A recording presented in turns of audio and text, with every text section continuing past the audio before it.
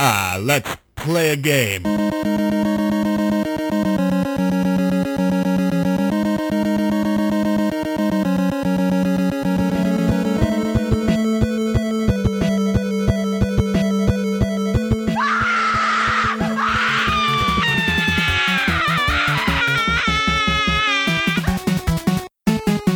Is it worth it?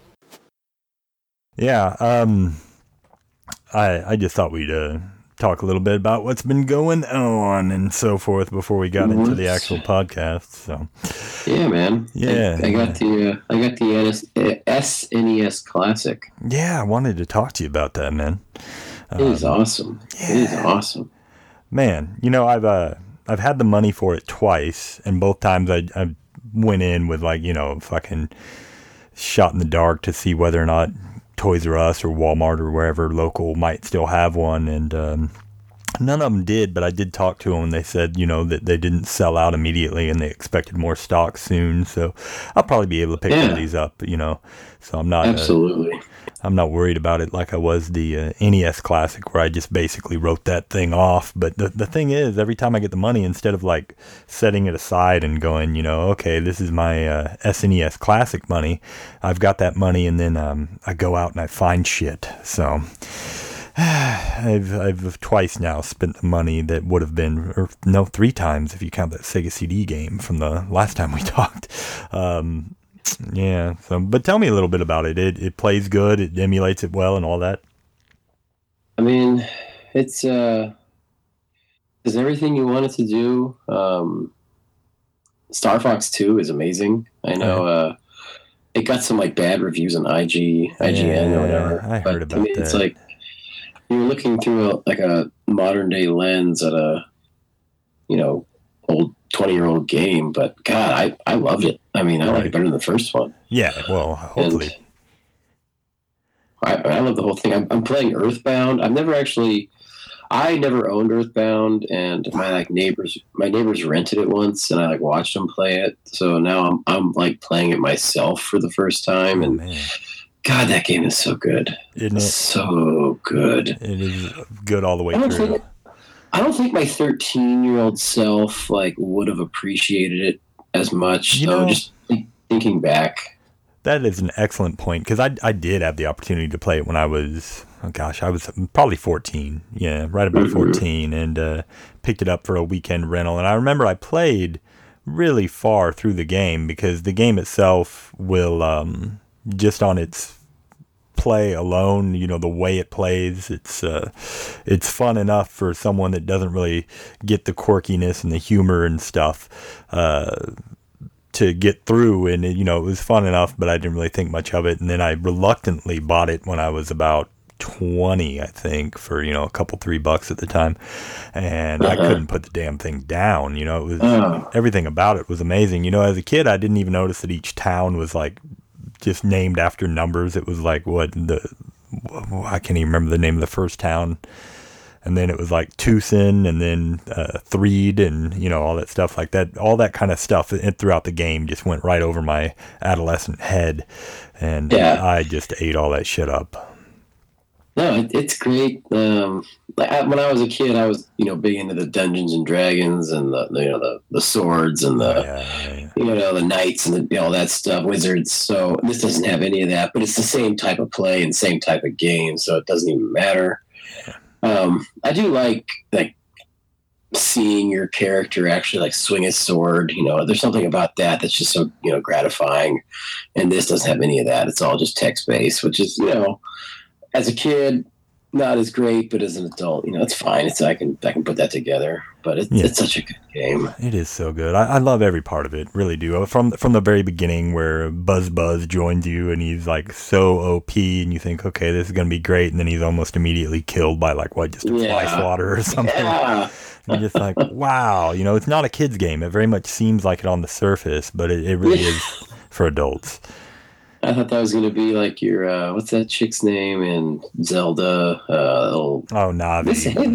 Navi, there it is, Navi. I thought that was going to be my Navi throughout the game, and then he dies. I was oh, hey, oh, wow, okay. Yeah, thank God he's not. Yeah, Navi, got to talk about the most annoying ever. But yeah, that IGN review, man, that really gets under my skin a little bit, because here's this guy, and he admits, like, if you read the review, he says something to the effect of, like, you know, the visuals were incredible to me, but then some friends of mine commented on it, and they said that it looked like hot trash.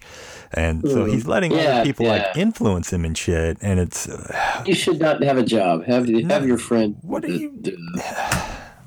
You know, if you want someone to write about it from, you know, that's trying to go back 20 years in their head, they should have been around gaming 20 years ago. I don't know who this guy is, but he sounds like he's a kid, or you know, was very, very, very young back in the mid 90s when this would have came out. So yeah, he had no business reviewing it, in my opinion, you know, and he gave it what, like a 5 out of 10 or something like that. And it's like, come on. 5 or 5.5. I don't know. Yeah, something like that. That's guy.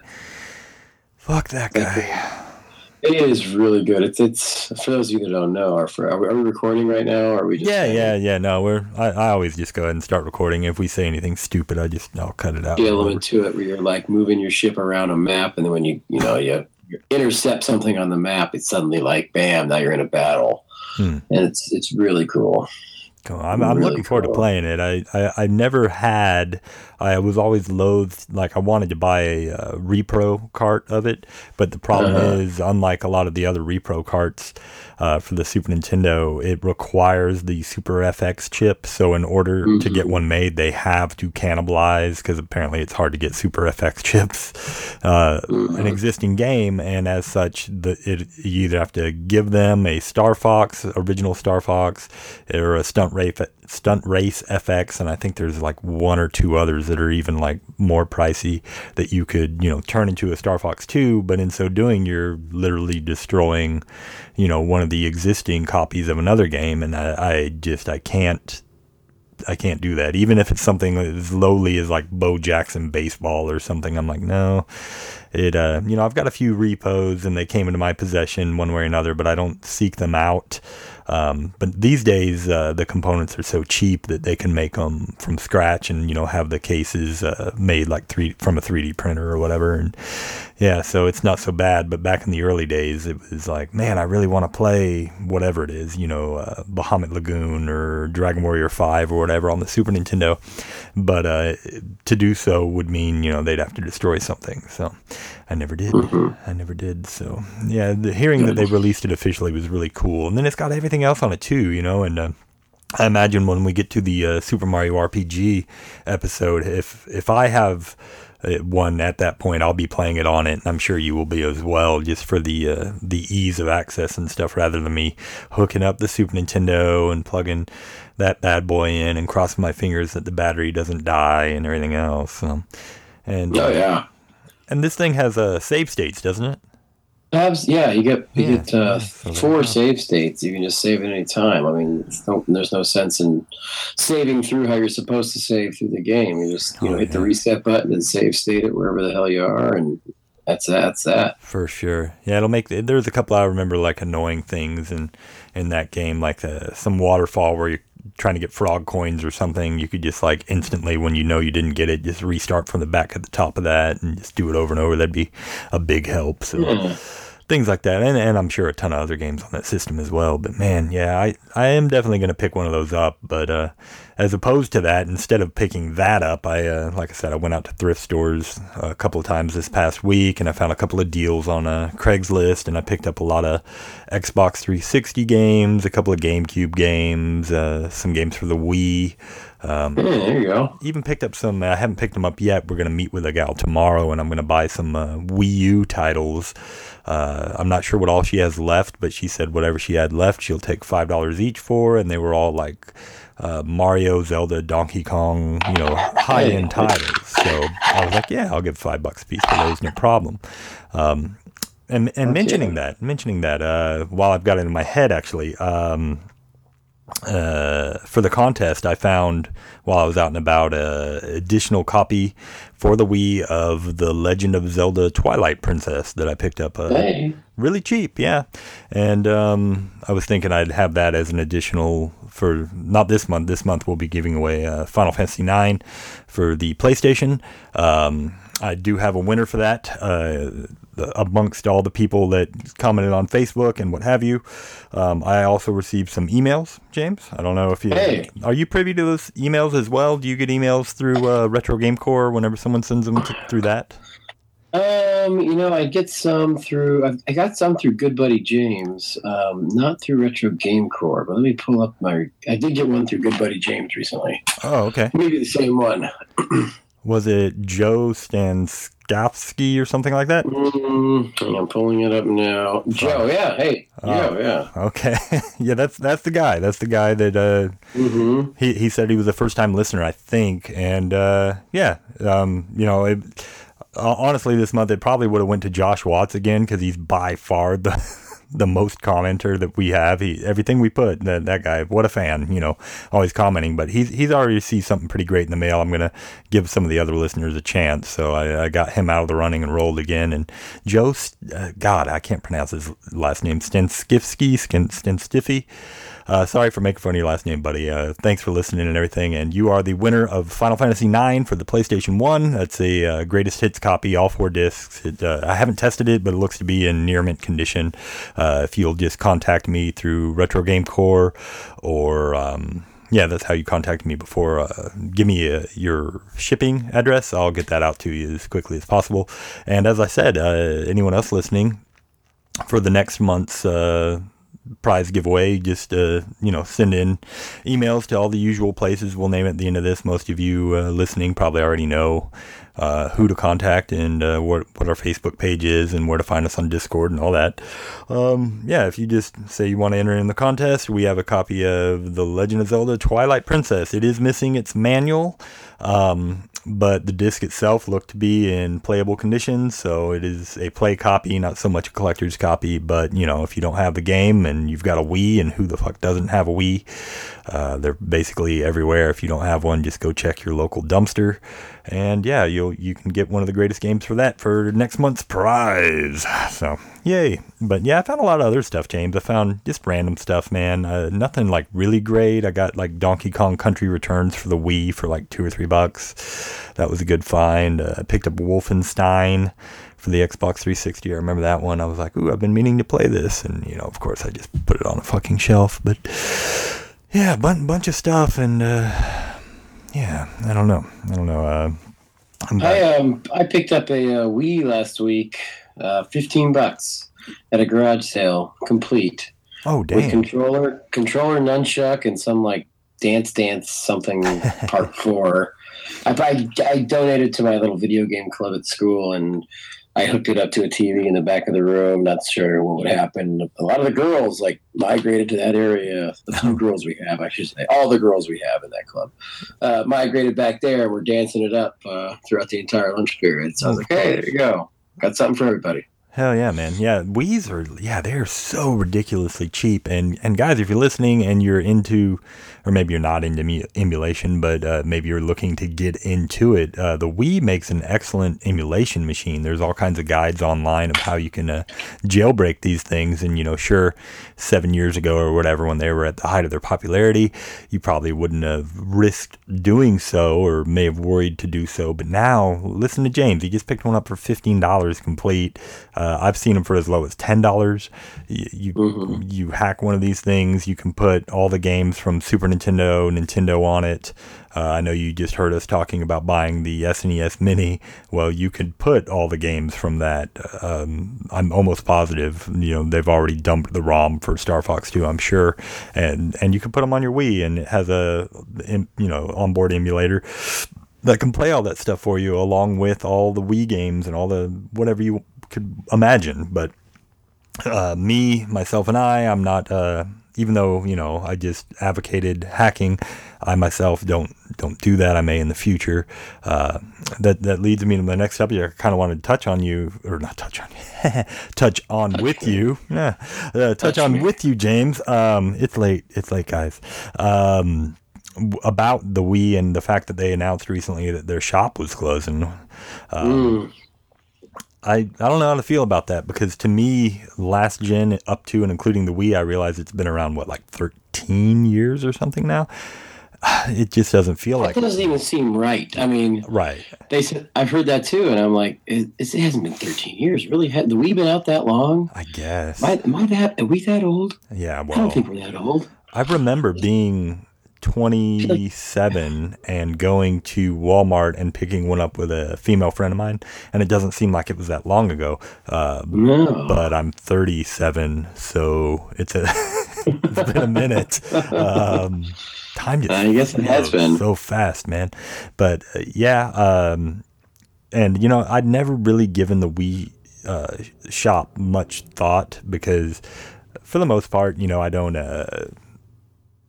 buy digital games unless it's the only way to get it. But when I heard that shop was going to be gone forever, and that there were games for it that you literally just couldn't get anywhere else, or in the very least, if you could get it somewhere else, the price might be like really high.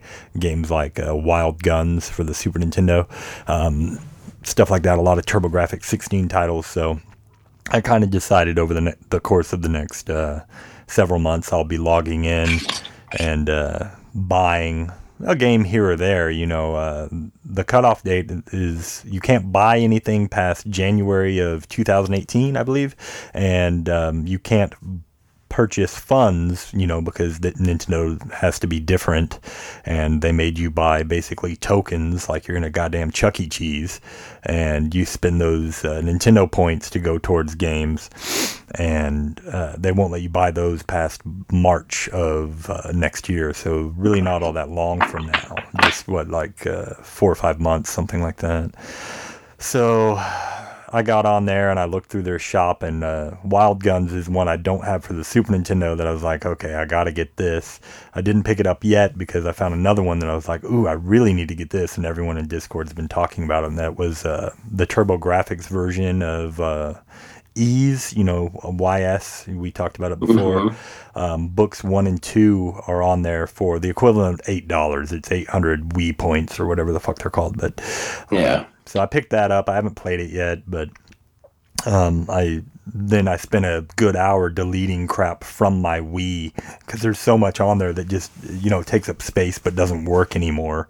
All the various channels, Netflix, all that stuff is fucking just, it doesn't work. You can still like watch YouTube on there, but everything else is done.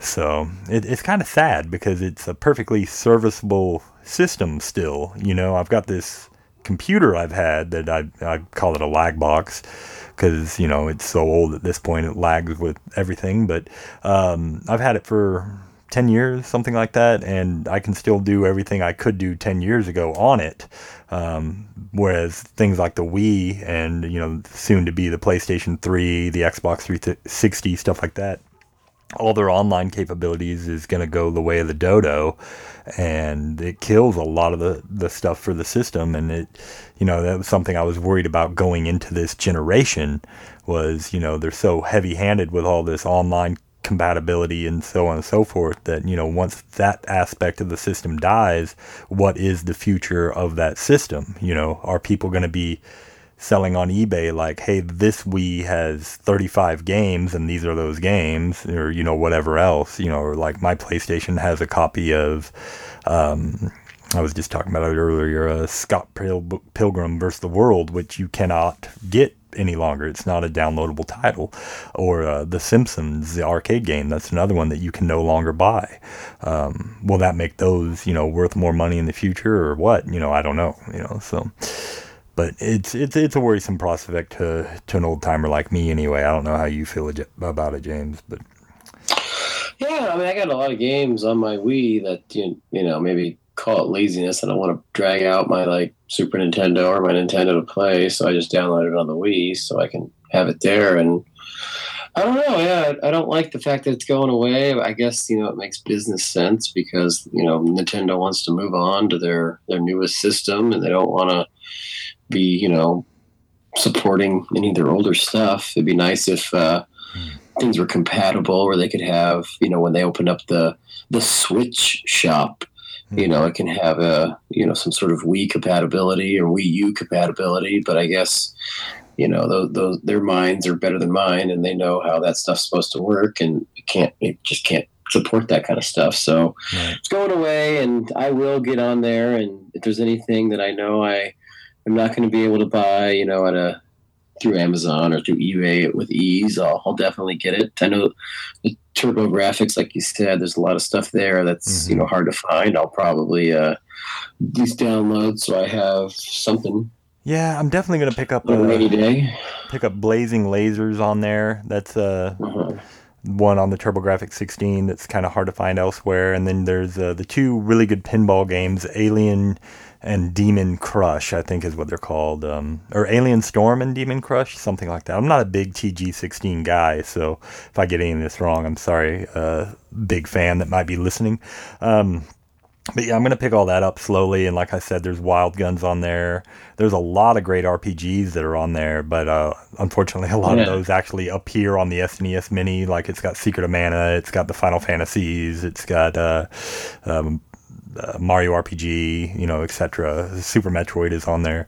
So a lot of that stuff did get revamped on the SNES Mini. And I wonder if that was also maybe part of their thinking on that. Is well, we're coming out with this system that has a large portion of the library that gets sold regularly anyway, and so our sales are probably going to dip. Might as well do this now while we can, kind of thing. But anyway, it's cool. It's it's inevitable. That's the way things go. Everything dies eventually, even you and me, James. But it's still sad when an old friend passes, especially one that doesn't seem like it should be. It still very much seems like a new system to me. And in fact, they're coming at this, not this year, but next year, there is still a Wii title scheduled to come out, and I guarantee you it'll come out, and it is indeed Just Dance 2018 is scheduled to come out next year. You can go to your local Walmart right now and buy Wii games. I was there just the other day. They still have fucking Wii games on the shelf. So it just doesn't feel like it should be dying this quickly. But here it is, so... Whatever. And the Switch is a great system. I don't know. Maybe I'm too old to buy it, but I'm definitely not going to get it now. Maybe someday down the road. Right. Don't have time for it. Yeah. Being a parent will do that to you too. So I'm definitely going to pick one up, but I'll probably get a Wii U first. And that was another surprising thing about the announcement was that they're shutting down the shop for the Wii U as well. So yeah. And there's different games, surprisingly. And it's closing down the same day, so you got to get a Wii U fast and see what's on there before that whole thing shuts down. I know, man. I'm going to look up the list online on that one, and if there's something truly great, then I might have to jump on it. Now, the Wii did have something I haven't read anything on it yet, but it did spark my interest. It has some games called WiiWare that are exclusive to the Wii, one of which is a reimagining of Castlevania Adventure that actually looked really fucking good for $10. So that's another one that I just want to mention here that maybe if you haven't heard of, maybe pick that up, because I don't think it's available anywhere else. It might be on the 3DS. I don't know. I don't really get in the 3DS shop very much either. Like I said, I'm not a big digital guy. I've got maybe 40, 50 titles digitally that either I picked up on sale or I couldn't get anywhere else, and as such bought it there. But yeah, it's sad to see going. So have you seen anything about that new CD, the SEEDI system? I have not. I think I listened to Pat Contry talk about it. He did mention it on his podcast, and they kind of made fun of it. If I remember correctly, he was kind of saying that it sounded shady or whatever.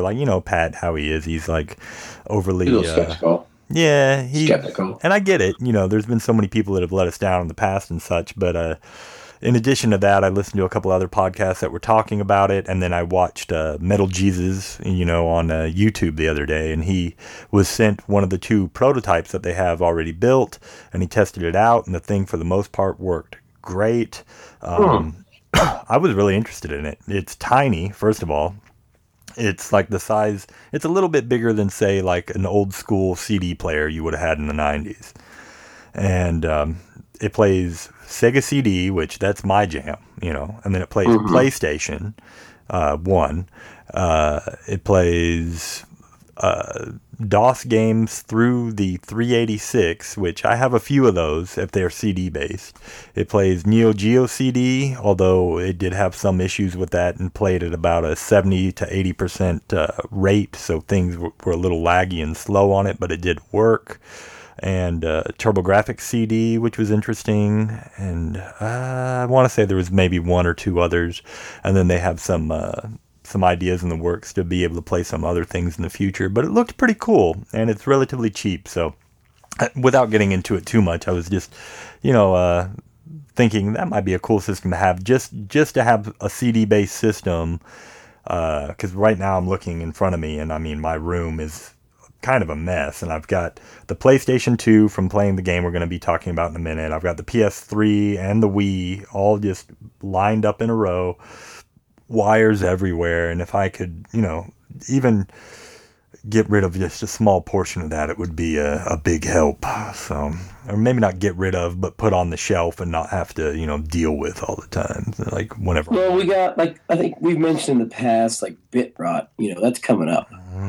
Things are going to be just, obsolete eventually, and I'd like to know that there's going to be some, way we can preserve these games in some sort of medium that, we'll be able to play them in, 15, 20 years and not have to rely on, old CDs. So hopefully something happens. Hopefully these companies want to share these things, or at least let us buy these things. I mean, more, right. Which would be better. Have you, this whole thing, the Nintendo wants to bring out either a mini S or mini N64 or a mini Game Boy. Have you been following that at all? Not at all, but of the 2, I would go with Game Boy 1000%. That's the side they're leaning towards. I guess there was some they obtained a patent like they did for the NES and the SNES. So there's something's brewing, and I read an article saying that they hope that this system is both portable and can be hooked up to your TV through HDMI, so it can be played on the large screen, because that would be really cool. And if they could just fill that thing with games, I mean, those games got to be just they're tiny. Just tiny. So just 50, 60 games. Easy. I mean, if you have 20 SNES games, you got to have triple that at least. For Game Boy, that'd just be great. And plus, those games are so small, like you said to begin with. Even gameplay wise, I mean, those things are designed to be played on the car ride to your friend's house. So you could fit, and you should have plenty of those on that thing, and that'd be pretty cool. Yeah, no, I'm 100% in the boat of that would be a cool system, and I'd love to have that as well.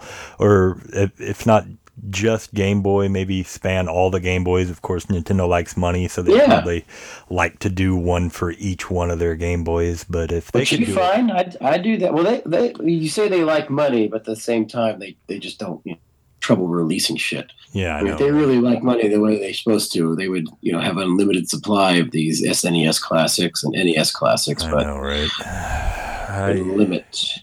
I just think that's more of them not, at least in Japan, not understanding the actual demand that would be here for those things, because it wasn't until they actually saw the sales and I can't think of his name, but the president here of US Nintendo, he went to Japan to show them the graphs and show them everyone look at what the responses we're getting for these machines. Look at how much the classic is selling for on eBay right now. And they saw, oh God, this thing's selling for $500, and they're losing that.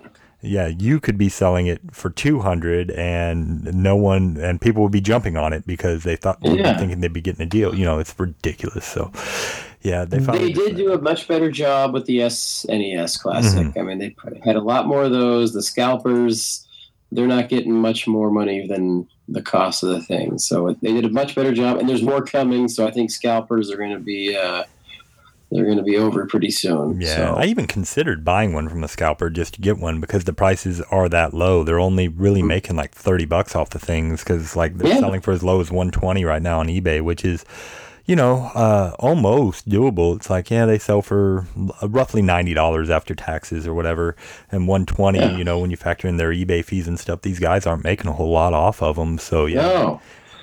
They'll be returning them soon, and they can buy them from the stores. So, Nintendo did a good job there. I applaud them if they're listening. Great job, Nintendo. You're working in the right direction. Oh, I'm sure they're listening. We're right there next to all the other top podcasts that all the high execs in Nintendo listen to. Is It Worth It podcast? Yeah, the retro gaming podcast. They definitely worth it. Anyway, hello again and welcome to yet another edition of Is It Worth It? The podcast where me and James just shoot the shit for 30 minutes before we actually talk about any games. I'm one of your hosts, Blaine J, and with me, as always, Mr. James Milholland. How's it going, man? Oh, good, man. Doing great. Yeah. Well, one more thing before we get into the game, and the game we're going to be talking about this month being Spooky October, we're going to be talking about, I know, right? We're going to be talking about the listener game that was chosen for us of the games that we put up a poll for some 3 or 4 months back, and that will be Silent Hill 2. But before we get into it, I found out, James, and some of the listeners may already know, because I posted on our page about it, but I found out through the grapevine. I had to go to your Facebook page and find out that my co-host is a damn hero. I want to hear this story, James. It was our last baseball. I can't believe you found this. It was our last baseball practice of the year, getting ready to wind everything down.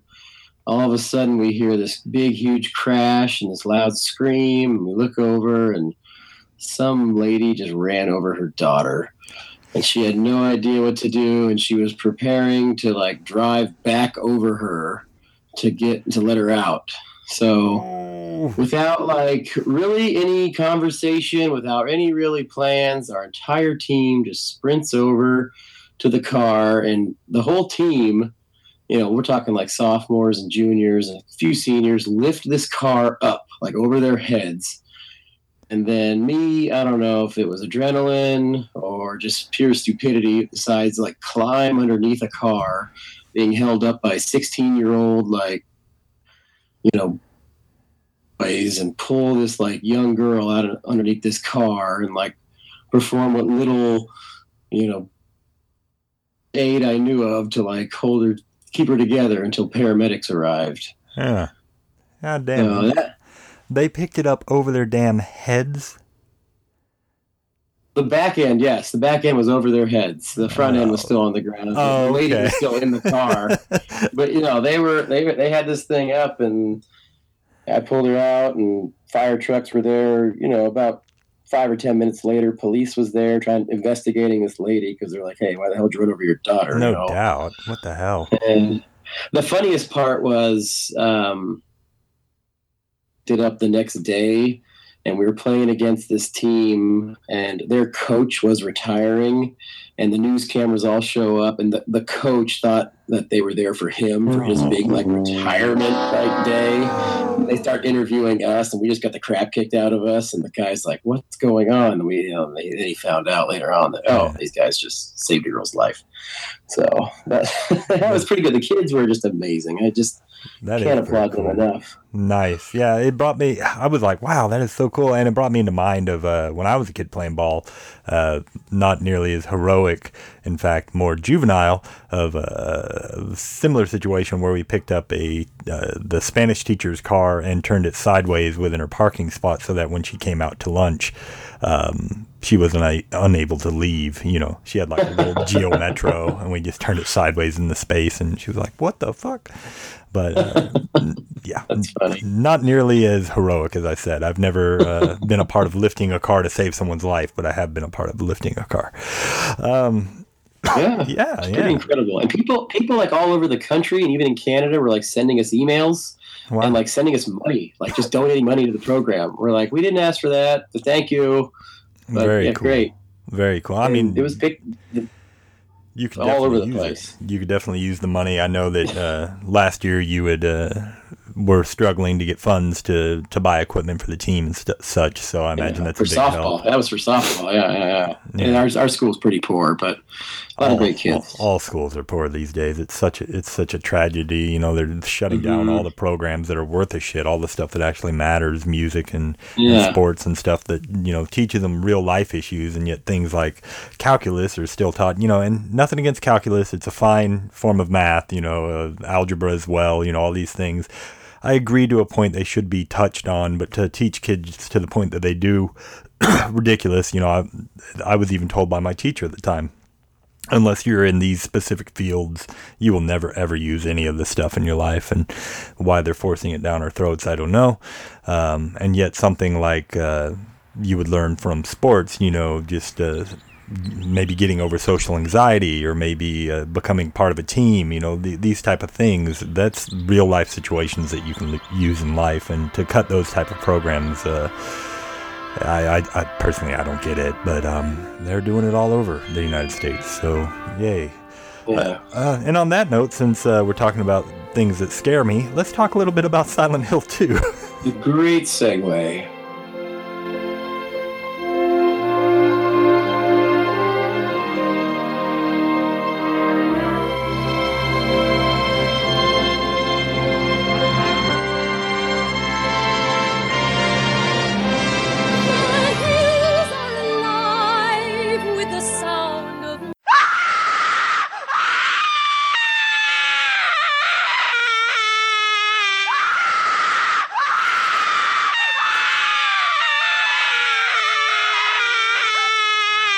So in this game, it plays a little bit like a Resident Evil, although this particular entry isn't entirely tank controls, if I remember right. I think, if I remember right, it's been a few days since I played it, but you can either use the directional pad or the whatchamacallit, stick, right? I think you can use both. Or maybe it is just... Yeah, you do. It is like a tank control where you press up to go forward. It is, yeah. It did, like, when I first started playing it, first thing I thought, I was like, oh, so the same people that made this must have made, you know, Resident Evil. And I was playing it for about 5 or 10 minutes, then, like, I had this huge realization, like, wait, holy shit, there's not, like, a still camera. Like, this thing actually follows the character around. Yeah. And then I was like, okay, so... Although there is a lot of similarities. Like if you trace this thing back far enough, there has to be 1 or 2 guys that worked on both projects, because there is a lot of similarities to just how the engine and how the games run. Definitely. And how even the font is like very similar. So someone deep enough has worked on both of these. But great game. A lot of similar DNA, but I think it's more of, you know, Capcom and Konami were the two biggest, or amongst the two biggest game designers of the time. And when Capcom did Resident Evil, which was initially for them like supposed to be a side project, and it was just the runaway hit that it was. I mean, it basically birthed the idea of survival horror. Now, there were some horror games before this, but they weren't anything like Resident Evil was. And Silent Hill, both 1 and 2, and even 3 and 4 to some extent, follow that same formula of like wonky ass puzzles, which we'll fucking get into, James. I want to talk about some stupid puzzles, and killing of zombies, which in this game it's not so much zombies, it's God, I don't know what they are in this mannequins. Game. Yeah, mannequins were for some of it. You've got like what appears to be mannequins. Like in the game, in this particular game, you've got the first ones that you come across are these guys that are like armless, headless, or it kind of looks like they've got a head, but it's covered in flesh and no arms and then legs, and you gotta shoot them, and then they'll crawl creepy on the ground and make all those clicking noises and shit. You gotta like stomp on them. Yeah, you gotta stomp on them or shoot them while they're down, and then you've got later on the legs on top of legs, which look like mannequin legs, I hope. I don't know what the hell it is. And then you've got the quote-unquote sexy nurses, and I think that's it. There may be one other that I'm just blanking on, but that's, I mean, other than like the bosses and such. But Yeah, you just keep seeing Pyramid Head. Is that what we're calling that guy? Yeah, Pyramid Head, and we'll get to him. But it's standard take controls. The thing I like about Silent Hill series more than most of the Resident Evil series is the melee or the melee or how Yeah. Those weapons are actually usable in the Silent Hill series. Like in the first one, you end up finding like an axe and a splitting maul, and then there's the classic pipe and everything else. In this one, there's a lot less weaponry, which I'm kind of not a fan of, but it's still, you start off, you find the first weapon you find is a wooden plank with some nails at the other end, and then later on you'll find a pipe that's like stuck inside of the hood of a car running on idle, and you pull it out and it dies. I don't know why, but now you've got a pipe, and then later you can find a Pyramid Head's sword. Effectively, it's really a giant knife, but it kind of looks like Cloud's sword, and it can pretty much one-shot anything in the game, but takes for fucking ever to wind up and pitch that thing. But the pipe itself, that's the one that you'll be using most of the game. And then there's a chainsaw you can unlock as well, but I think you have to beat the game once in order to do so. I can't remember all the caveats that you have to do, but there's a lot of replayability in all the Silent Hill games, in that if you play through them once, there'll be additional unlockable stuff. There's multiple endings. I'll get into that later. All kinds of stuff that'll bring you back. So replayability on this is pretty good. The whole game only runs about 8 hours total. You can speed run it in less than 3. Real short game, but man, I was really impressed because this game is fucking 20 years old?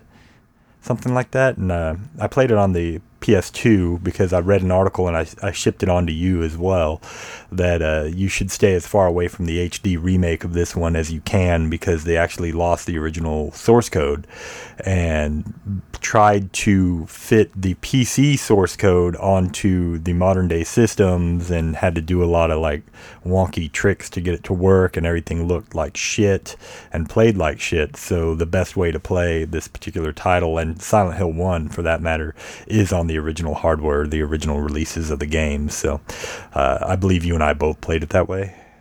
Yeah, and PS2, yes. And it looked really good. It's still, everything is still sharp. The fog effects were still, they were a little like dated, but they still, for 20 years, I was pretty impressed. But what really impressed me was all the lighting effects. The lighting effects in this game are insane. You walk by something with your little light, and it's just, it has to be seen to be understood what I'm talking about, because most games of this era, 3D or not, all the lighting effects that were in them were pretty mundane, and you kind of get used to those type of things. But this is a more modern type of lighting effects and shadows and stuff. It's really cool. I was really impressed with it. What I wasn't impressed with was the voice acting, which is, there's a couple, the chick that plays your wife, Mary, she does okay. The main character, James, which while I'm on that subject, how did you feel every time she called out James throughout the game? I got a little creeped out. Yeah. I would imagine, like my for those listening, my last name isn't Jay. I've been going by Blaine J for fucking ever on this show, and that's because when I first started the show, I wasn't sure just how many people were listening. I was kind of worried about people finding my personal information and stuff, and like maybe trying to contact me. I really wasn't sure how popular Derek and Don's show was. I knew it was a fairly popular show, and I was kind of like, I don't know if I really want to be in the public eye. So I went by Blaine, and then my middle initial, which is J. It stands for James. It's what I went by for a number of years, because I actually have a very good friend that is also named Blaine, and we would call him BC. Because his was C, obviously. And yeah, so I just went by Blaine J. My actual last name is none of your damn business. I'm sure you could figure it out if you just found James, but regardless, it's none of your damn business. It's hard to pronounce. And yeah, anyway, it was a little creepy for me to hear, James, because I have been called that by various people in the past. I've gone by James a few times here and there. And yeah, anytime I hear that, it's creepy. Not nearly as much as Blaine. If I'm watching a movie or whatever, and I hear the name Blaine, I really perk up, because it's a pretty fucking rare name. You don't hear that one very much. But yeah, it's just a creepy game all around. It starts out, man. you're driving into a town called Silent Hill because your wife says that she's going to meet you at your special place, right? And you, the character James, don't know where your special place is, except that it's in the town of Silent Hill, and you think maybe it's the damn park, I think, at first or something, right? And you drive in and you just park your car willy-nilly and just start walking into the town rather than drive, I guess because of the fog or whatever. It's very foggy. And the first thing you'll notice is that James, the character, not you, James, is very suicidal. You know, just doesn't give a shit about his own life. And you also learn that despite your wife giving you this letter and saying that she's going to meet you here in Silent Hill, where apparently you went on a vacation earlier in life, your wife has passed on some years ago due to that damn disease. His words, not mine.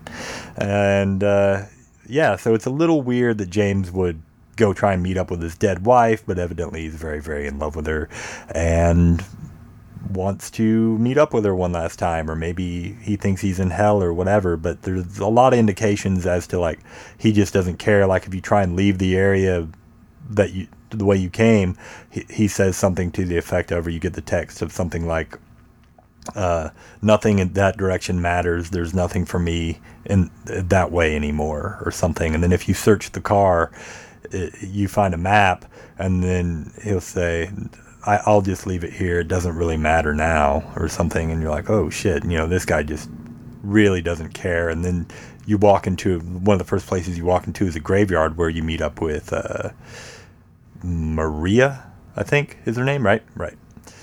Is that Maria? I guess I just left her.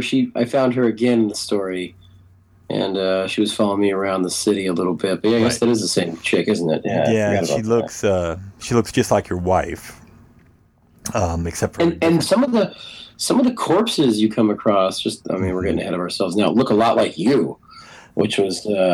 Or look a lot like James, which is freaky to begin with. And you know what's weird about that? Like, I've heard different accounts of that. Initially, they said that it looked like James because they ran out of character models to be able to be saved into the game, so they just reused character models. And that was the initial statement that they gave. But then later on, they said that they did it to freak the player out. And I don't know which it does. Mission accomplished. Yeah, this game is freaky. Oh yeah. I mean, I was Team Resident Evil growing up, so I played all those Resident Evil games. I didn't really go near Silent Hill, which is very unfortunate because this game is way creepier. Like, if I wanted to be spooked and scared, like, this is the path I should have chosen. Because this makes Resident Evil look a little tame. Oh, for sure. Especially the first one, or maybe even the first couple. Now, when you get into Resident Evil 3 with fucking Nemesis coming out of nowhere and following that shit, it still gives me nightmares. I was thinking about that. That is the one that's different. But, I mean, in the Resident Evil games, you're like, police officer. You're a trained individual, armed to the teeth. Yeah. So you got some backing. In this game, you're not. You're a regular guy with a bat, and you're fighting shit that's just crazy. And you don't even have a bat at first. You have to actually find the stupid stick with nails in it, and to be able to beat the first enemy you come across. And that's also where you find the radio, which is a huge component in all the early Silent Hill games. And we were talking about accidents before, and I think I mentioned this before as well, but just to reiterate, when they first made the original Silent Hill, they had a very grand scope of what it was they wanted to do with these, like, big areas where you could see far off into the distance buildings as you came up upon them and such, and they tried to build it in that way, but then memory limitations of the original PlayStation didn't allow them to do that, so the way they got around it was they kept the stuff that they already made, but they enveloped it in the fog that we now know, in most of the early Silent Hills. And in order... That made seeing enemies a lot harder. So in order to get around that caveat, they put in radio, where whenever you got close to an enemy, a bunch of static would start playing off of that. And it's just like, it's fucking brilliant, man. Like, oh yeah. If they hadn't have done that, Silent Hill would have been a pretty poor knockoff of Resident Evil and probably not scary at all. But because of the fog obscuring everything, and every time you're running through the fog and you start hearing that crackling static and shit, and you're like, oh shit, something's in here. Where is it? And you're turning around looking for it, and is it under that car? Is it over here or whatever? And in this one, like when you're walking in the overhead, there are even stuff that will just like literally jump out of the bushes and be flying through the air and fall in front of you. You're like, oh shit, good jump scares. And a lot of good jump scares. My favorite one is the first one early on, where you're just walking down that you go to that motel after you speak with Maria, and she tells you, Silent Hill is this way or whatever, and she says it's super dangerous, don't bother going there. And James says, it doesn't really matter, nothing matters. I guess I really don't care if it's dangerous, because he's just a suicidal freak. You go to that motel and you're walking down those corridors, and there's that area and maybe you can even not notice it. That's what's so cool. The first meeting of Pyramid Head, you know what I'm talking about? Mm-hmm. Where there's that grate and you can't get to him, and he's just standing there staring you down, and that music's playing, that dun dun dun dun dun, dun. That's the stuff of nightmares, and you can just stand there and look at him, and he's just watching you. Yeah. Great stuff. And then you meet him again like 2 or 3 minutes later in that scene where you walk into a room and he is just raping the hell out of one of those double leg mannequin things. I mean, what did you think he was doing? Is he not raping that thing? No, I walked in and I saw that, and I stopped the game.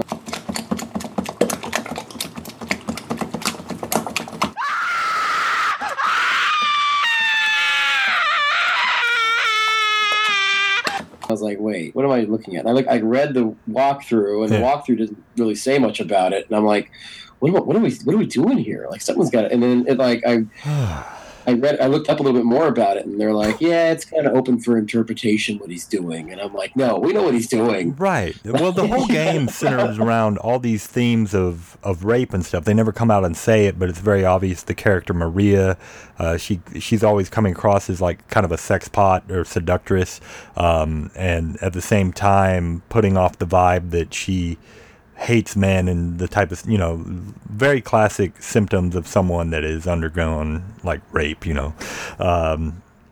not to get into it overly, but a lot of themes of that with the knife. And then Maria recounts some things about, never says anything explicitly outright, but she'll say things like, you just want it just like he did, don't you, and all this stuff. And as you said, it's up to interpretation, but Pyramid Head is likely the representation of whoever it was that raped Maria when she was a little girl, and the knife being as big as it is probably a representation of how big the knife that this large man had, a kitchen knife, and she was a little girl, and it appeared to be much bigger in her mind than what in reality what it is. But because of that, in her psyche, that's what it's become. And then his face being obscured by the pyramid is just a way of the body to cope with, if it was a loved one doing this to you, blocking that out. At least that's my interpretation of it. But yeah, you walk into this fucking room, and Pyramid Head, there's these things which are like, I guess they're mannequin legs. I don't know. Looks like a pair of legs, and then its head is another pair of legs upside down. And they're just, when they move, they are just creepy as all get out. Think the, like in The Ring, that little girl that climbs out of the well. It's that kind of shit. And just creepy. Yeah. And you walk in this room, and James sees Pyramid Head, this thing that he's just seen down the hall, staring him down, raping the F out of this thing. There's actually 2 of them in there, and one's like laying on the ground dead, I think. And James's first inclination isn't to just come out the way he came, which is the first thing I'm going to do. I walk into a room and I see that specifically, if I see a rape, I might run in there and like throw some bows and try and save the poor girl. This isn't a girl. This isn't a man, Yeah. I'm just turning heel and kicking rocks but James doesn't think that. What the hell does he do? Runs into the closet, right, and loads his gun. This motherfucker, he gets in the closet, Pyramid Head sees him, and yeah, this guy gets in the closet, and he's looking through the blinds like R. Kelly, and just hiding in the closet. And Pyramid Head sees him, starts coming at him, and James, luckily at this point we found a gun inside of a shopping cart, and I guess we could have mentioned that, but yeah, he just unloads the clip into Pyramid Head, which for some reason scares this thing off. Even though it appears to do no damage to him, but still just a complete, like, in your heart, just, scary stuff, man. And, you go out there and see the dead bodies and stuff after that, but that was two of the most scary moments. Really not a whole lot after that. There's a lot of stupid stuff, but, let's see, where do we go from here? What was I wanting to mention? We were just talking about everyone you encounter in this game. I was just gonna mention. I think like that guy Eddie, who's like found throwing up when with the guy like dead body in the other room. It's like that's another reason why like this game's more creepy than Resident Evil. Or in Resident Evil, most of those games, Nemesis aside, like you have an ally or someone you can kind of depend on and trust for something. Here you're quite literally all alone outside of. Here you're all alone, and when you meet is like batshit crazy. So I mean, you're crazier than you are. So you have no allies. Right, and yeah, like you mentioned Eddie, and we can just go over all the characters, I guess, real quick because there's not very many. Eddie's this character that you meet, and when you meet up with him, he's just throwing up. You like before you even get to him, you just hear just and shit. And I took that opportunity because he'll keep doing it as long as you don't move and engage him in conversation. He'll just keep vomiting indefinitely, which I found to be like really funny. So I let him sit there and do that for like a full minute, and I went and like got a glass of water or something and came back and was like, because he's a real dipshit in the game. Basically, this guy is a big fat comic book nerd type of dude, but on top of that, he's a real a-hole, and anyone that ever bullied him in life, he feels justified in killing. You don't learn that right away, but when you first meet up with him, he's throwing up in the toilet, and he's saying, I don't know what happened. He was like that when I got here. Well, it's pretty evident the guy's lying, even through all the bad acting that's going on. It's evident that Eddie killed this guy for whatever reasons you don't know yet, and is covering it up. And yeah, just an all-around douchebag throughout the game. You end up having to fight him later on. I was kind of hoping that it really seems like it could be too, that each one of these characters represented a different part, and they may, of James's like shattered mind, and Eddie might be the one that represented just pure hate, I guess, or like fear of other people, being conscious of your own misgivings, and so on and so forth, and then like Maria was the one that was like everything Maria is. But anyway, it turns out it's not that way. And then the other character that you run into is a little girl who I absolutely hate, and I can't remember her name. No, I don't remember her name. Yeah, this little pigtailed little bitch who's just terrible. The first time you meet up with her, you see a key through a grate, and you're trying to reach for the damn thing, and it's just out of your reach. You're just about to get it, and she kicks it out of the way. And why James wouldn't reach his fucking board with a nail on it before he'd reach his arm in. He does stuff like that throughout the game where he's like, I don't care what happens. You just saw zombies on the other side of this thing. He doesn't give a shit. And neither does this little girl. Every time that you meet up with her, she's just tra-la-la-ing and has no care of what's going on around her. One of the first times you meet her, there's a zombie dragging a body off or something, and she just like runs off after it. And yeah, everything in the game is weird and creepy regarding her and everyone. But anyway, those are all the characters, right? Am I missing anyone, James? I think it's everyone. Those only three I've discovered so far, and I'm only about halfway through the game, and I have not completed this game yet. So, yeah. Well, do you want me to spoil beyond that point, or do you want to just stop there? Go ahead and no. Let's. I mean, the listeners have I'm guessing, played this game, or if they haven't, they're going to stop the recording now and go play it. But yeah, go ahead and let me hear what's going on. I absolutely recommend this game to anyone. It's not expensive, but yeah. As far as like the rest of the game goes, I mean, it's a lot of the same. You go from place to place, and unlock different clues to where your wife might be or what's going on regarding that. And at one point, like you said, you meet up with Maria and she's following you around. There's several major things that you can do throughout the game that will affect which ending you get. Now, I believe there's a total of 6 different endings, some of which are very similar. And I'll get into those when we get to endings. But a lot of the things that affect it are things like when you are with Maria, if you lollygag with her, the more time you spend with her, it's the more likely you'll get the ending where you decide to go with Maria. Okay? There's also a point in the game where you see Maria passed out in a room and she's holding a knife. And at first she doesn't remember who you are. And then she remembers that you guys have met in the graveyard. And then she reluctantly hands you the knife. You're like, what were you going to do with that? She's locked herself in this little girl's room. Again, leaning credence to the theory I have about her, it's pretty heavy-handed actually, but that she was raped as a child, because this seems like she's in a child's room and she's thinking about committing suicide. She has this knife, and if you take the knife from her and it becomes an item, you can't use it as a weapon. But if you examine it, it will go towards the ending, a certain ending.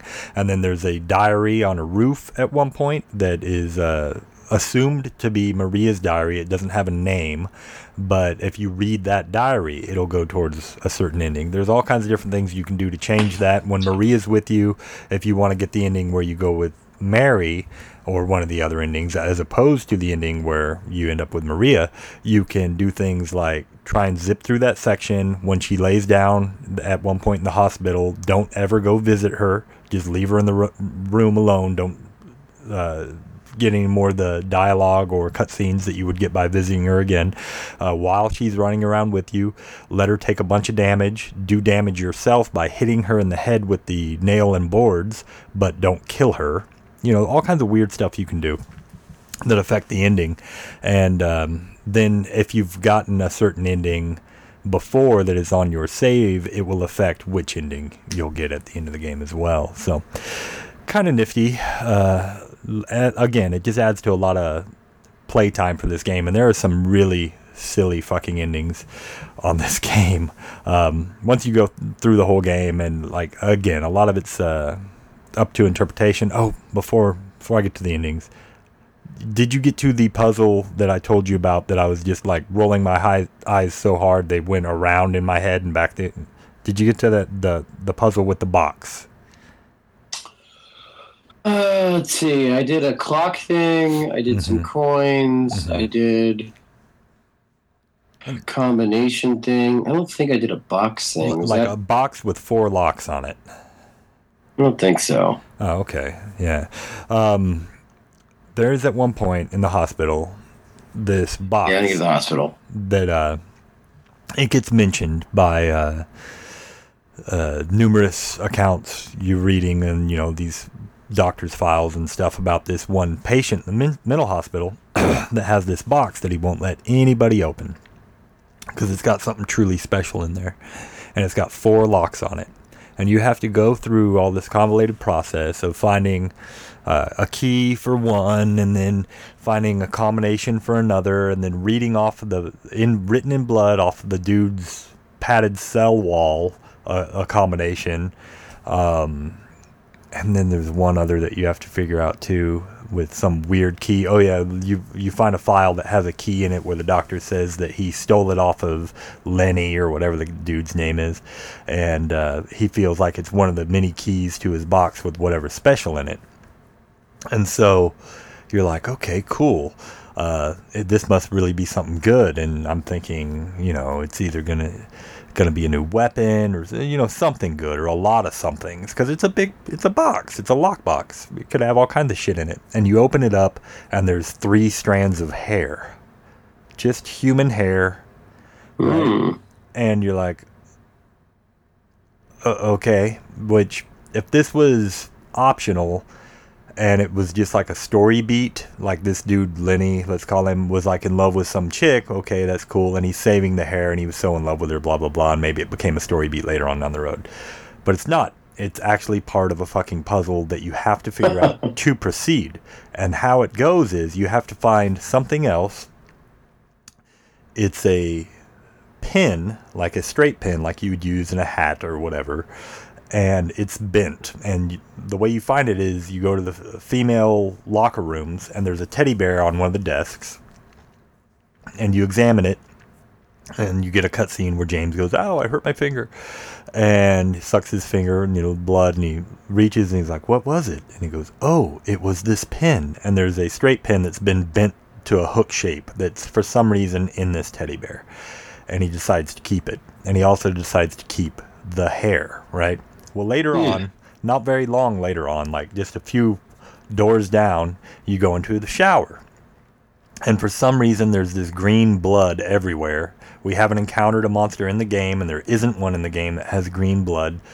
Whatever, it's splattered everywhere in this bathroom. And you can check the drain, because why wouldn't you? James reaches his arm into all kinds of shit in this game. Everything from toilets to... whatever. Literally. Yeah, literally. That scene is disturbing. Yeah. Just, oh yeah, this old nasty toilet. I'll just stick my arm up to the fucking shoulder in there. Yeah, gross. Mm-hmm. Anyway, as per usual for James, the guy that just doesn't give two fucks about anything, he peers into this hole and he's like, hey, there's something in there, and he tries to reach for it and he can't get it.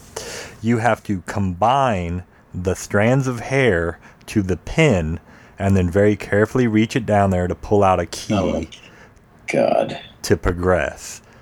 My God. I get mad at these games, James. I get mad because it's like, oh, the door is locked? Well, I have this gun. Or, any number of things. It was like I mentioned earlier with the key that gets kicked out of your reach when you're standing there holding a damn, 3-foot length of board with some nails at one end. Like, that's pretty much the exact tool I would go look for to reach for something that's 3 feet away from me. Something that long with like some kind of hook or something where I could, and you're holding it. It's infuriating. And here he is. You have to go through all this fucking rigmarole to get a few strands of hair, which you could use any other cloth, first of all, or not just a cloth, but you could use any stick, any little thing. There's all kinds of shit everywhere that you can't pick up that if it were for real, you'd be able to pick up. It's just like, who making this puzzle thought this was a good idea? I'm used to bad puzzles in adventure games. I played Secret of Monkey Island. I put the pulley with the chicken onto the rope and slid down that thing. I did all the stupid shit, But this has to take the cake. This is amongst the dumbest things. And like I said, I couldn't roll my eyes hard enough. And then later in the game, James, there's another fucking puzzle where you have to use it defies physics because this wouldn't work. There's a sewer grate, I think it is, or a manhole cover, and it's missing the handle. So you have to create a new handle by making an impression of whatever the holes are in it with wax, and then combining that with a horseshoe and sticking it in there. And like, first of all, wax wouldn't hold that. You know how much a manhole cover weighs. Secondly, you're holding a pipe, which is literally the tool that you would use to open up a fucking manhole. And it's just... it just made my head hurt. Like, I do love this game. Don't get me wrong, listeners. This is a great game. But the puzzles need some damn work. You want to get into endings. That's about all I got to say about that. Mm-hmm. And the puzzles didn't feel like some of them didn't feel like natural to me. Like, why would these exist in this world? Yeah, like you kind of get it in Resident Evil, at least one, because it's like this mansion. The Spencer mansion, the guy like goes crazy. The police chief Irons, he goes crazy. In Code Veronica, you have those weird siblings that are having sex with each other and they go nuts and they design stuff. But in this one, like, why would this stuff exist in this world? But don't know. I don't know either. It's there. It's par for the course when it comes to most survival horror games of the genre or the era. I mean, and yeah, I don't know, James, but it's the by far the worst part of this game is the puzzles to me. Like the action is fine. It's not like amazing or anything. It's just it's your standard fare for this type of game. The voice acting is actually kind of subpar, but the visuals and everything more than make up for it. The story, pretty good for the most part. Yeah, it's creepy. Yeah, really creepy. And that's what you're playing this game for, is to be scared. So every ending, you know, there's only one that I really like, but I'll get into that last. There's one that's hard to get. You have to get, I think, all the other endings in order to find an item called the Doghouse Key. And this is the funny ending. Every Silent Hill, or most of them, have a hilarious ending, right? And in this one, you find the Doghouse Key, and there's a door that you can normally not unlock. You unlock the door, you open it up, and there's a control room with a dog sitting there at the controls, and James goes, "It was you all along?" And the dog jumps off and like laughs, and the credits roll, and it shows you all these pictures from the game of like silly ass shit while a dog is barking this theme music, you know. And the very last pic is a picture of Maria in lingerie, and it makes like a, yeah, and that's the dog ending, which you have to play through the game, I think, at minimum like 3 or 4 times to be able to get. So if you're looking to get that, I would suggest just watch it on YouTube like I did. That's a lot of work to get a really silly scene. And there's another silly scene where you can, much like the first game, summon the aliens. And the father from the first game, like you see these aliens fly in, and they get out of their ship, or rather they send out of their ship the dad from the first game. And I can't remember his name right now. It's not James, but he says, "Hey, have you seen a little girl named," God, I can't remember the girl's name from the first one, but he asks about his daughter and describes her. And James says, "I don't know anything about that, but have you seen a woman about yay tall named Mary?" And then the aliens zap James, and then it shows them teleporting them into their UFO and high-fiving the character from the first game, who is very funnily still shows up with like the polygonal hands of the first game, and still looks very blocky like he did in the original PlayStation title and stuff. So that's, you know, again, it's another funny ending that you have to find several items to be able to unlock. And then you go on to the normal endings. There's the ending where and unfortunately you have to kill them in each one. There's the ending where you don't join either girl, and you meet up with Maria at the end, and she tries to be with you, and you say you don't want to be with her, and then you shoot her. There's a boss battle. Unfortunately, there's a boss battle at the end of this game. It's silly. It's really unnecessary, but there it is. And the boss is Maria or Mary. It's the same boss battle. Anyway, and you have to kill her, and when you kill her, the last scene is shown you dragging her body into a boat, and you going out on Silent Hill, and presumably you're dumping the body and whatever, I don't know.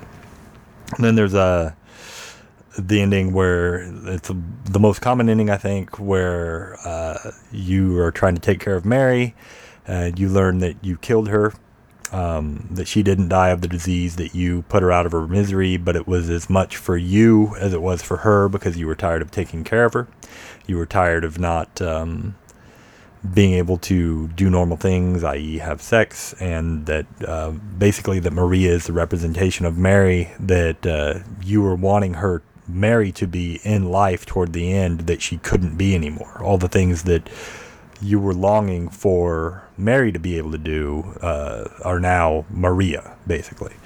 And it shows a scene where Mary forgives you, and then coughs herself to death, and you jump in your car and drive into the lake and kill yourself.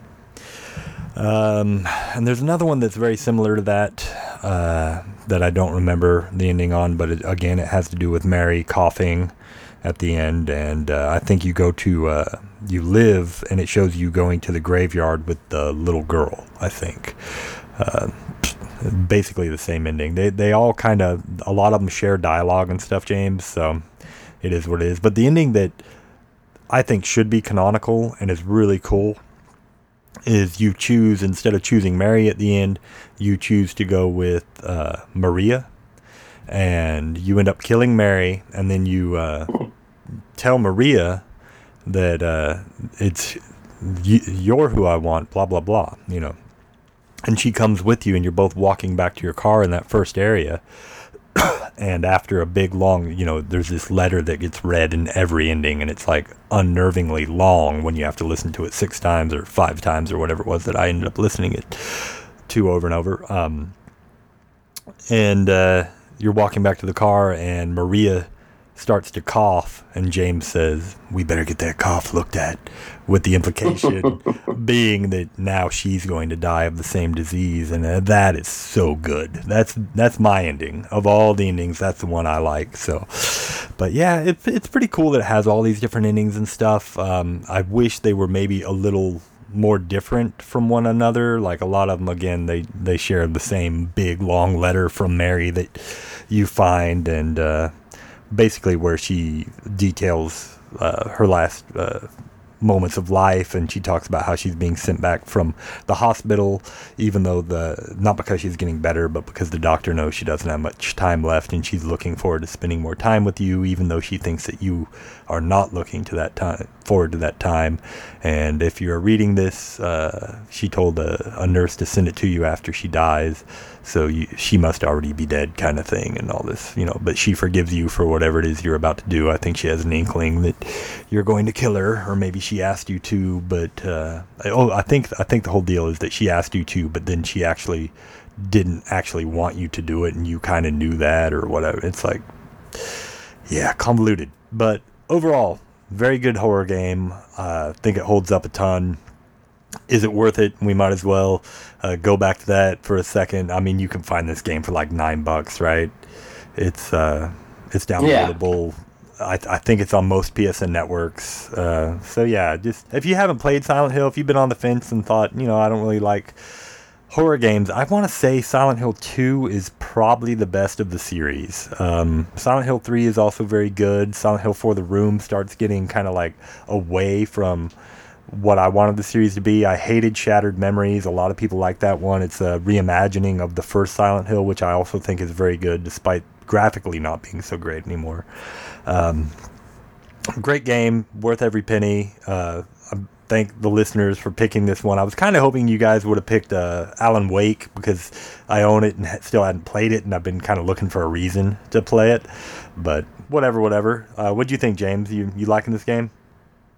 So far, yeah, like I said, I went Resident Evil as a kid, but I really wish I would have tested these waters out, you know, because this is a really good game. It is really creepy, and it's your perfect like October Halloween game. Yeah, so, for sure. And it's cheap, so I would definitely recommend it.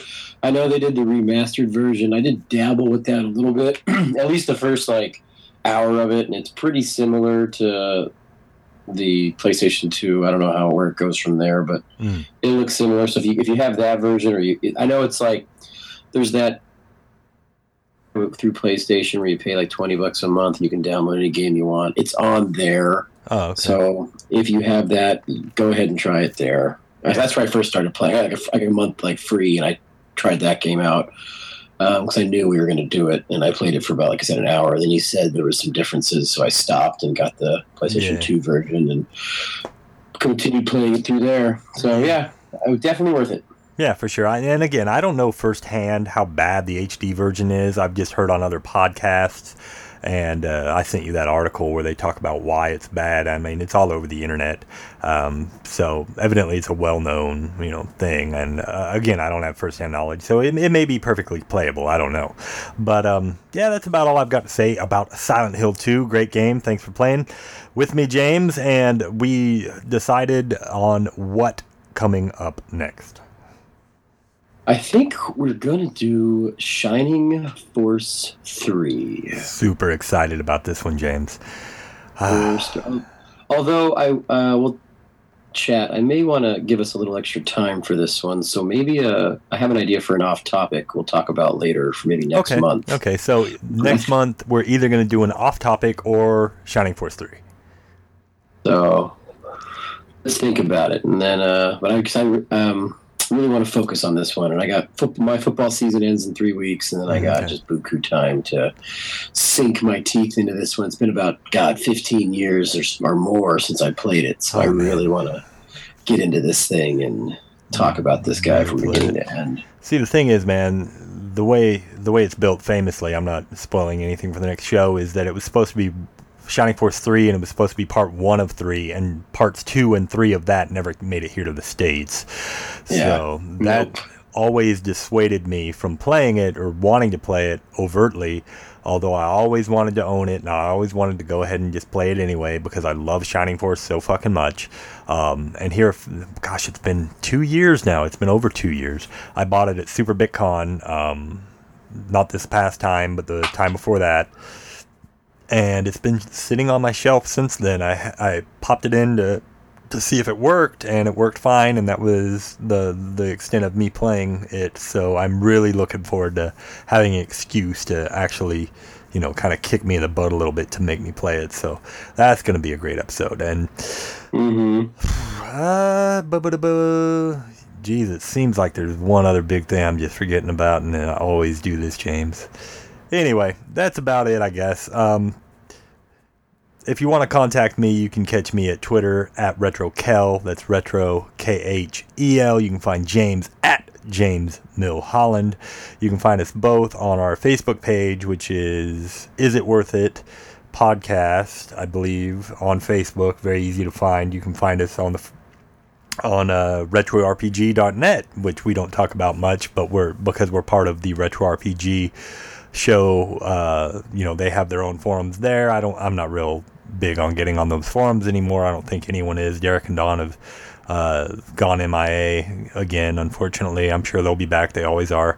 But yeah, that's still a great website to read about information of games gone past and so on and so forth. And I realized, James, today that this is episode, I think, 36 of the show, meaning this is the 3rd year I've been doing it, and you've been with me for almost 2, right at, which is mind-blowing. Congratulations, Brian. Wild, man. 3 years. 3 years of doing this shit, and it seems like I just started.